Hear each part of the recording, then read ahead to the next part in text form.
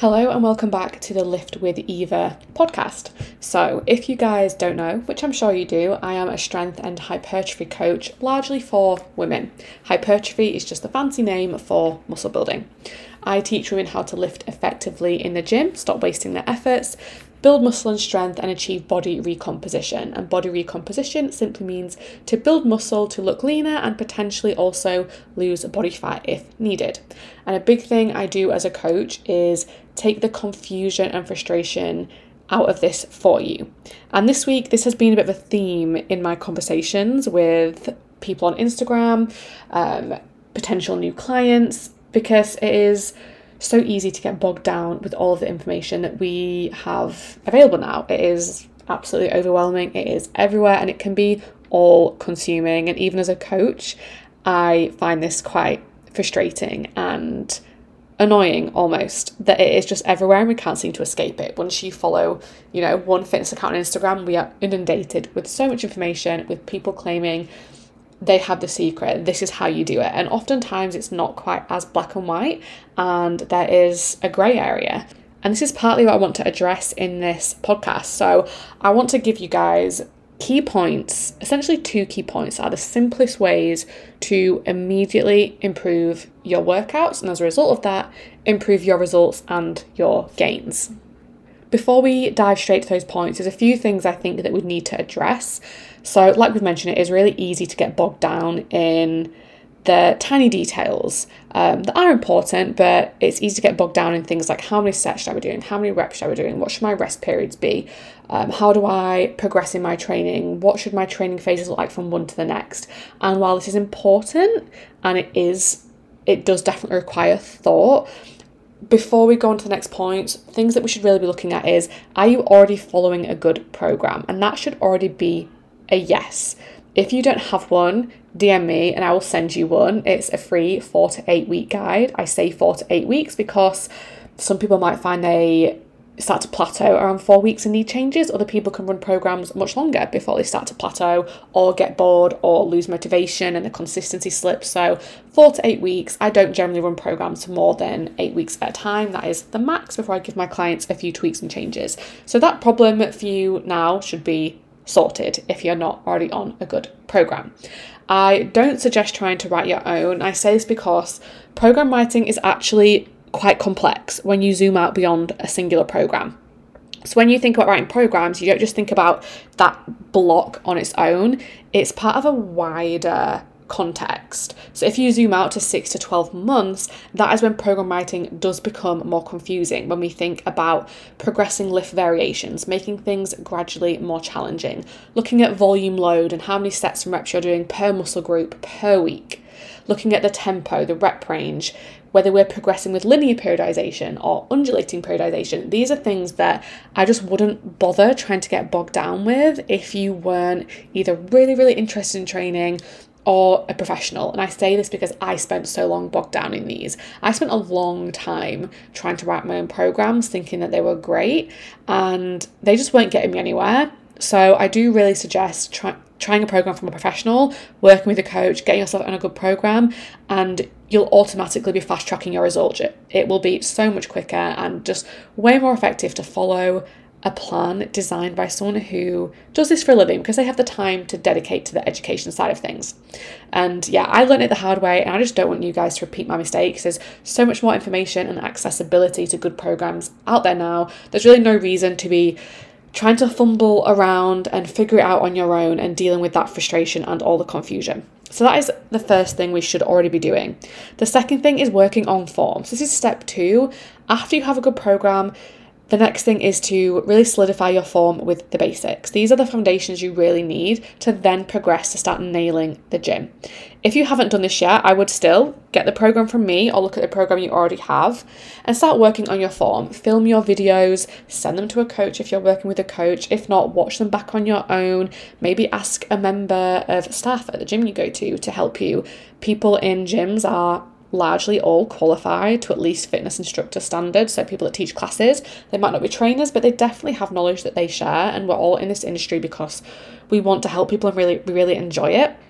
I know gyms are quite intimidating and well, at least I found them really intimidating. And I found the staff really intimidating as well, because I used to think, they know so much and they know what they're doing and I don't, and they'll think I'm silly for asking these questions. But it's the complete opposite. We're there because we like teaching people this stuff. So ask them, or ask me on Instagram. It's not the first time someone sent me a form video and I've given some feedback. So you're more than welcome to do that if you just need a little bit of advice.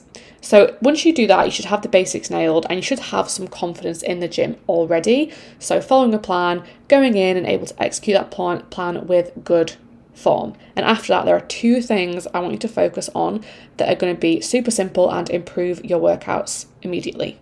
So the first thing is reps in reserve. And my clients are probably sick of hearing me talk about reps in reserve every single week, but it's something that we should be really putting a big focus and emphasis on, because we can't outwork, we can outwork a bad program, but we cannot get around a poor work ethic in the gym. So you could make really good gains on a terrible program because you're just putting in so much effort. You're working hard, you're training close to failure, you're nailing your nutrition, you're sleeping and recovering well. Obviously, you make better gains and have better results with a good program, but it is possible. But you could have the best program in the world and have no results because your effort isn't there, the intensity isn't there, you're underloading your lifts. You would see no results if you're going in and lifting really light weights and do the same thing over and over again, no matter how fantastic your program is. And that's where reps in reserve come into play. So reps in reserve essentially describe the amount of reps we have left that we're capable of doing before we hit failure. And failure can be task failure or muscular failure. So task failure would be you can't complete that rep again with good form and good technique before it breaks down beyond, 5 to 10%. I always have a little bit of wiggle room with form because we can never expect form to be perfect all of the time. And then we have muscular failure, where we quite literally can't do that weight again. So for example, if you were doing a leg extension, you physically couldn't push that weight up anymore. It's not moving more than a few inches. So we'd go to task failure with our bigger compounds and muscular failure with our more accessory work and isolated lifts where it's safe to do so. And it is the 5 reps before these 2 points where we actually see stimulating reps. So we actually get stimulating reps that are going to build muscle and build strength. And that is where we want to be. If we're not getting there, that's probably why you're not getting results in your training, because you're underloading your lifts. And it's not to say the reps before that are suddenly, super easy. They probably do feel moderately challenging, but we're all bad at judging this, myself included. It's a constant reminder that we can actually do a lot more work than we think and push through some really, really challenging reps. And if you're thinking, well, I think I'm doing it, but I'm not quite sure what that feels like, here's what I get my clients to do. So choose the leg extension or the leg curl. Choose a weight that's moderate to heavy for you, where you can comfortably get out at least 6 reps, and then go until failure. So go until you cannot lift that weight more than a few inches, and just feel what the reps feel like before you get to that point, how hard they are, how slow they move, how much of a grind it is, how much you're having to brace your core to move that weight, and then take that away and apply that to your other lifts. And ask yourself if you're genuinely working that hard across the board. Now, we don't need to go to failure every set, every lift, every week. You'd be exhausted. That'd be hard to recover from. But we should be regularly 1 to 3 reps away from failure most of the time. If I have 4 sets of an exercise, I'm going to take at least 2 of those close to failure, if not 3. My first set sometimes isn't quite high enough intensity, but that's okay. I'm just getting into the lift. But the final 2, we should really, really be pushing it. And a simple question to ask yourself at the end of your sets is, why did I stop that set? Was it because I was bored? Because I could feel the burn, which isn't actually a sign of muscle growth, or it's not stimulating?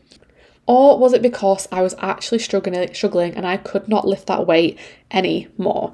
And it should be the latter. And if not, that is what we need to change. And the second question is, how many more reps could I squeeze out? If that answer is regularly more than 3 to 5, we are not lifting and loading our lifts heavy enough to see changes from our training. And this is a thing that really changed the game for me, and it's something I've really honed in on with clients now, especially now I'm online. And that is paying attention to our intensity, and intensity in the gym, or with weight training at least, isn't how out of breath we are. It's not how much we sweat, which is often what we, and women in particular, attribute intensity to, because we're so used to cardio and classes where we move really quickly, but that's not intensity in a weight training sense or a muscle building sense. It is how close to failure you lift.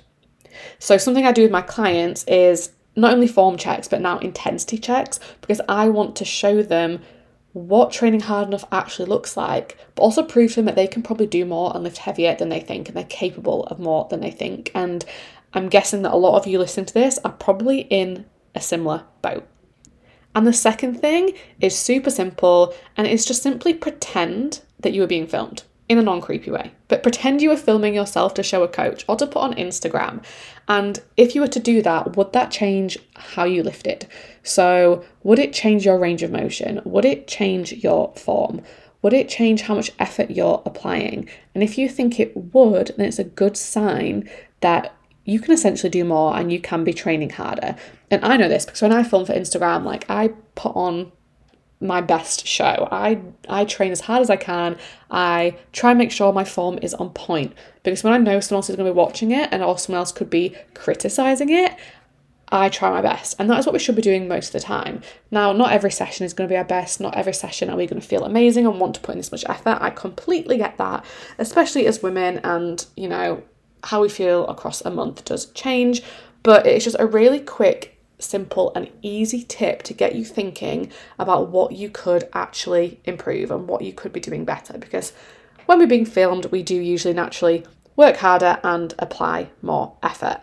And they are the two tips that essentially should improve your training immediately.